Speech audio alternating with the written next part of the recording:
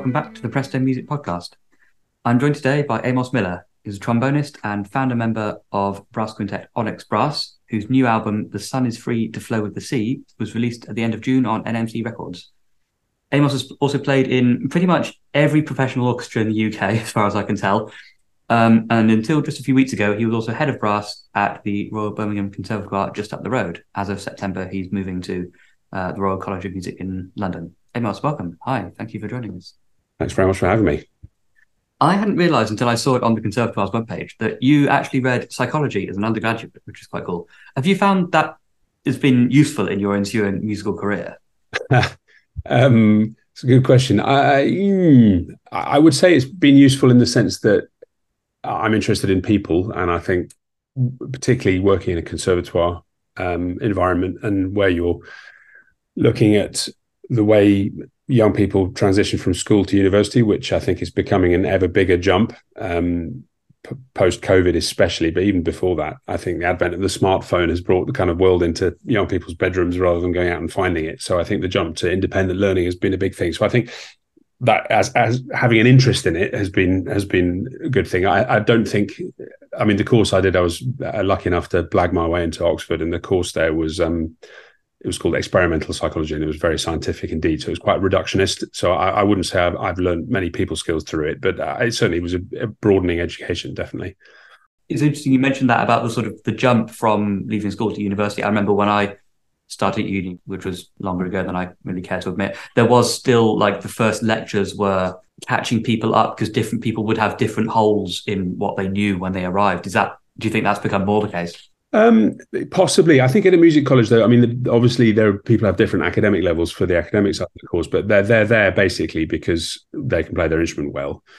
And people are at different levels in their instrument, but that for me, yes, no, I think you're right. I think some people need to be sorted, but I think it's the independence of the learning that needs the most support. It's not so much the first study thing. It's about how you organize your time when suddenly you're in a situation where you don't have somebody kicking your backside if you don't hand something in until at the point at which it's more serious, if that makes sense. So your ensemble, Onyx Brass, turns 30 this year. And among other things, the album is your kind of 30th birthday present to yourselves. Take us back. Where and how did this all begin? Back in, I guess it must have been 1993. Exactly. Well, we were, the five of us, the original five members were originally members of the National Youth Orchestra. I was the kind of glue in the sense that I was in the NYO for a ludicrously long time because I got in very young and I was there, and I went to university, which meant you could then stay in because if you go to music college, you have to leave. So I was in the NYO for 6 years. So the original members were from the NYO, and that's where we get our name from because it's a slightly cheesy anagram of ex-NYO. Oh, I had not twigged that. That's really dumb of me.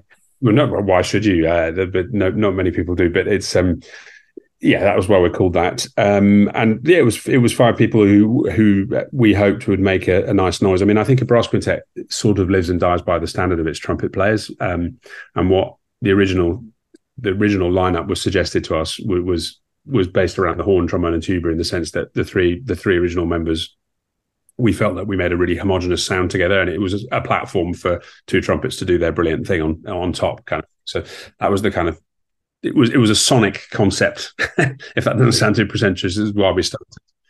And I think we also felt, I mean, I think it's probably fair to say that the driving force of the group over the decades has been the tuba player Dave and me, I should say, in the sense that, and I suspect that possibly comes from the fact that in an orchestra, a trombone and a tuba, whilst it's good, really good, fantastic fun to be part of, we don't often get to express ourselves either, expressively or creatively or intellectually. It's about being a master sort of cabinet maker in the back and doing your little bits as well as you can, but it's not about kind of creative expression. So I think for us, the quintet was a place where we could flex our kind of playing a tune muscles and that kind of thing. So that was, I think that was the genesis of it, really. And we've always had an interest in creating new music. There are a lot of really, really good brass groups around the world. There's some really incredible ones. I have to confess to finding some of them slightly frustrating in the sense that they've got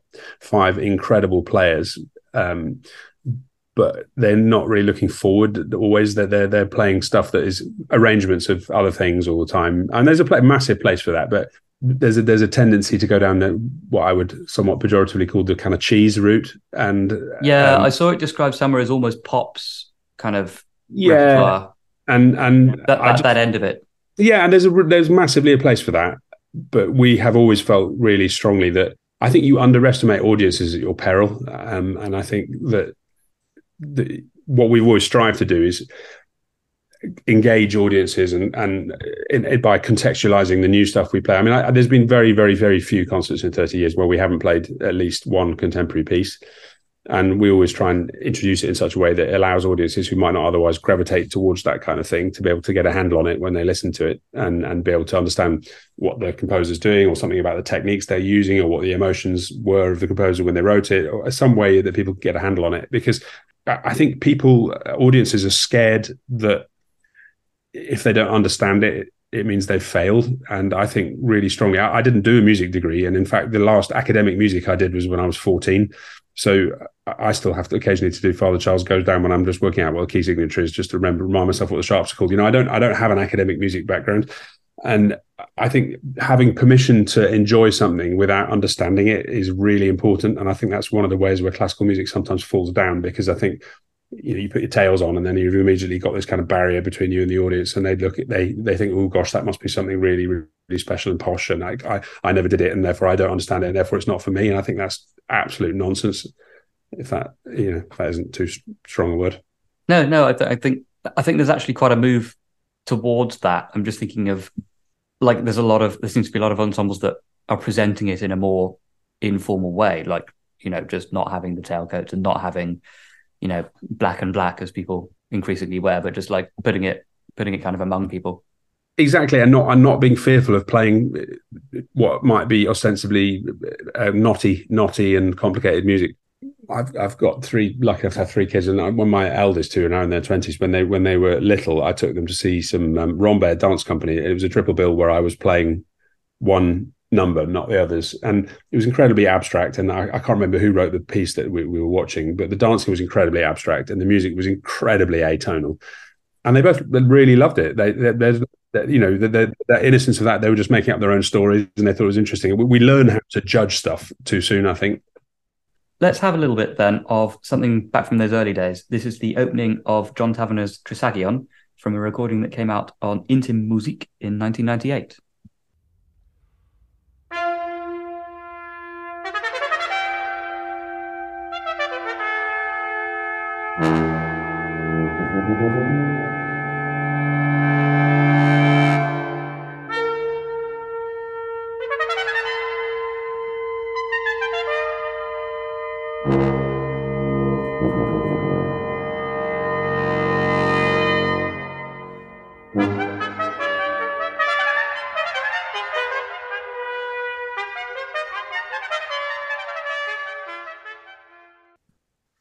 "30 years is a long time for an ensemble." This feels like a slightly pretentious question, but I want to ask anyway.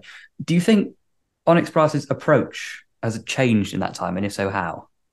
Gosh, that is a good question. It's not pretentious at all. I think it's a very good question. I don't think it really has, to be honest. I think we've got sort of, I don't know, three things that drive us. One is just the joy of playing together, and we've always been really good mates. And I think if given the fact that there are almost no full-time brass ensembles in the world, I think there's one full-time brass ensemble in the world, Spanish brass, who do everything together. But other than that, I don't think there's any full. So we're all juggling really, really busy schedules. We've got members who are in the Royal Ballet Symphonia, and were in the LSO now, in the BBC Symphony, CBSO, RAF, English National Opera. There's a whole kind of. So you can imagine the diary juggling and the WhatsApp threads are pretty complex. If you, to enable you to have the energy emotionally to kind of be bothered to do that, you have to really want to. And we love seeing each other. We're a bunch of mates, and so that's the first thing that drives us, and that hasn't changed in 30 years. I think the joy of just trying to play new music to audiences for brass that is challenging us and see positive responses to it from audiences is driving us. I think I feel slightly. I don't know. The response to this album has been really incredibly positive in a way that has been really, really cheering. Actually, I mean, we didn't do any behind the scenes pushing at all, and it got into the classical charts in the first week it was released, which is for an obscure kind of brass quintet CD is really, really pleasing. So I think we've just ploughed on, just carried on, just kind of beating the drum and banging our heads against the wall, and eventually more people are listening, which is really nice. So no, I don't. My answer is no. It's a very long-winded answer, but no, I don't think we've changed much. I guess you've always had that interest in the contemporary and the new music that's pushing the envelope. That's always been there. Yeah, definitely. I mean, if you include some of the composition workshops we've done over the years for conservatoires, and I mean, we've certainly premiered, I don't know, getting on for 250 pieces probably in that time. The release notes to the album mentioned something a little bit surprising. Some of these works, although they are your sort of 30th anniversary bash, some of them have been gestating for quite a while. I think the Mark Anthony Turnage Onyx 30 and the Erilyn Wallen Onyx, those seem to have been in the works for quite a while. What's that been like? Did the finished product actually bear any resemblance to how they were first looking? Well, interestingly, I think they've been gestating in the sense that I've sort of been stalking the composers for a long time, rather than it has taken them that long to write it, if that makes sense. So, and we have always been, other than with the kind of length of the piece, which obviously has bearings on cost and all that kind of stuff. Other than the length of the piece, we've always been incredibly free with composers. I've never really said to a composer ever, you must write us this style or this, because I just think we've just always found that if you just ask people to write what occurs to them and is in their heart at a given moment, you get a really honest and beautiful piece because it's come straight from them. So we've never been prescriptive. So yeah, I mean, in Mark Anthony Turnage's case, I was on trial with the BBC Symphony Orchestra for principal trombone back in 2003, I think, when they were doing their total immersion weekend with Turnage's music. And I absolutely loved it. I love Turnage's music. And so I just kind of chatted him up a bit at the break and so said, do you ever fancy writing in a brass quintet? And he said, yeah, a bit busy at the moment, but maybe someday. And, you know, sent the odd email in the interim, intervening kind of 20 years. And then he wrote a clarinet concerto for somebody who's one of his best pals, who also happens to be a pal of mine, and got chatting about it. And I think that's a clarinet player called John Carnack. And I think John obviously put in a word for us. So, and Mark had a little gap in his schedule. So that's how that came about. Erilyn, actually, I knew, I had come across her brother, Byron, originally, who's an amazing jazz trumpet player. And I happened to bump into Erilyn on Lordship Lane in East Dulwich, and 15 years ago or something, and the original concept was that she'd write a piece. We were planning a jazz, the Onyx Noir album, which is 2 albums ago for NMC. We were planning a kind of jazz-inspired disc, and so the original concept was she'd write a piece for Byron to play with the quintet, and then she's just got even more super busy. So our recording date was looming with Erilyn, and I just kept nagging her and said, I know you're really, really busy. And eventually that's why it's quite a short piece, because she's snowed under schedule wise, but it's a short piece, but my God, it's powerful. It's quite something that, so that was the one that came in the nearest to the session. Let's hear the beginning of that piece actually. Now this is Erilyn Wallen's Onyx.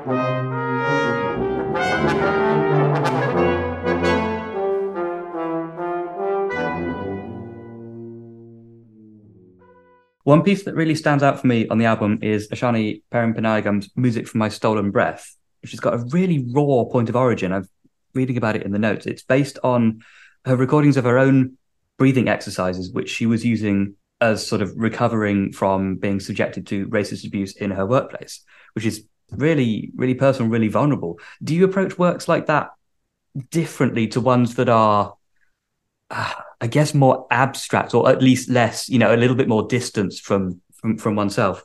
That's a good question. I would hope that we would approach every piece that we do with the same level of commitment and sincerity, and trying to really honor the composer's intentions, because anything somebody creates is really personal. So I'd hope we'd always be equally respectful. But I think the difference probably would be with Ishani's piece is that it is in the way we would present it in a concert situation, because it needs a bit of origin, it needs a bit of background. And I think it's really important that there's so much gaslighting that goes on around people who've been victims of racist abuse, in terms of the sense that they can end up feeling like they're imagining it, and it's so there's something quite, hopefully, something quite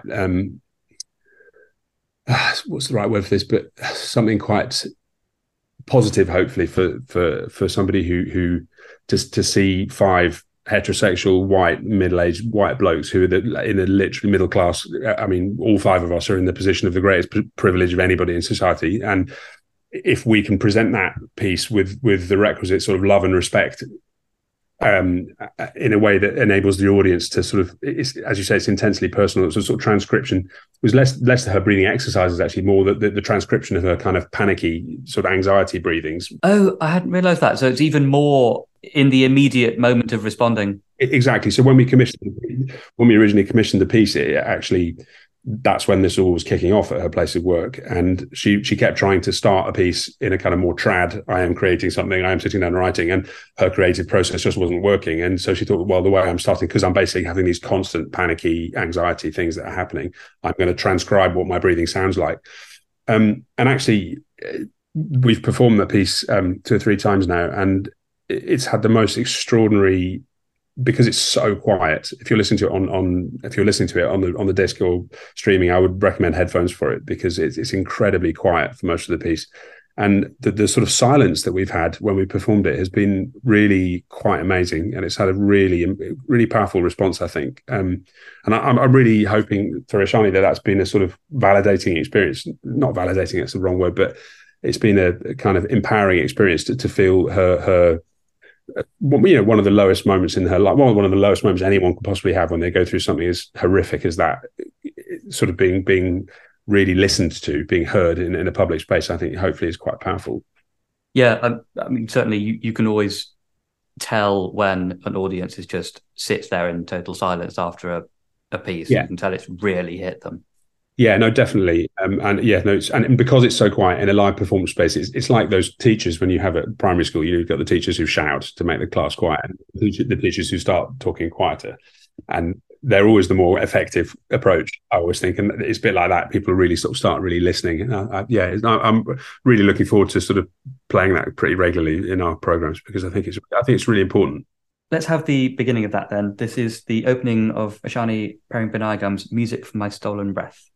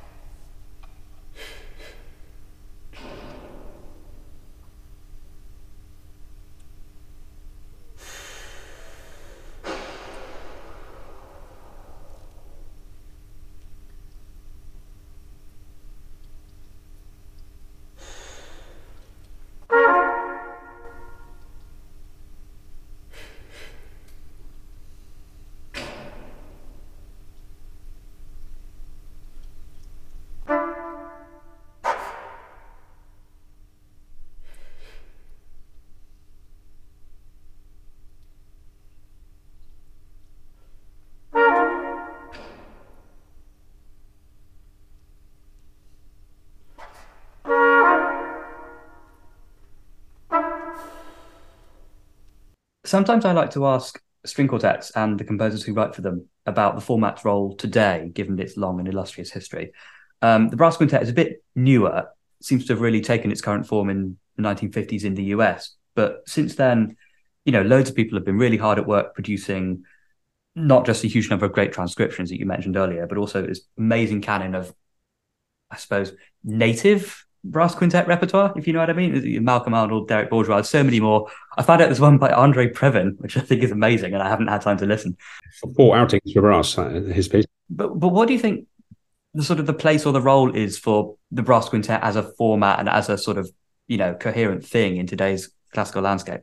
Well, I think first and foremost, like the string quartet, which is just the reason it's so successful is because it just works. It's just a beautiful blend of sounds, and I think we believe firmly, otherwise we wouldn't have been doing it for all these years. I think that the format of 2 trumpets, who are quite often so historically have some kind of fanfaronic role, way pre-chain music, that kind of antiphon. Back to Gabrielli days, you have this sort of antiphonal effect of cornetti in a cathedral space, I think, and then against the kind of really organ-like voice of a horn, trombone, and tuba together.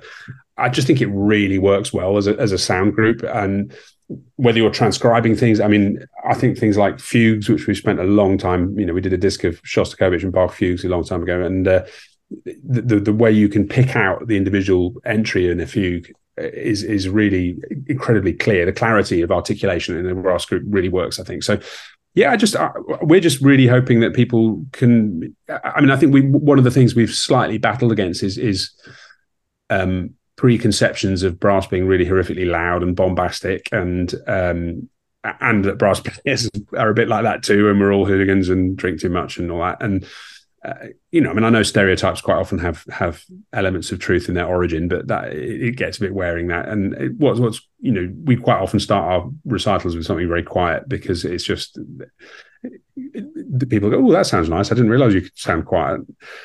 I mean, the funny story from when our first ever professional engagement at this music society. It was made quite clear to us that the chairperson of the Music Society committee had been outvoted, and he really didn't want to have a brass group. And when he was announcing us before we came on stage, it was our first ever concert. When he was announcing us, we're always standing in the wings. He said, "I'm absolutely delighted to announce that we have the cool string quartet coming for our next concert in 2 weeks. And in the meantime, here's Onyx Brass."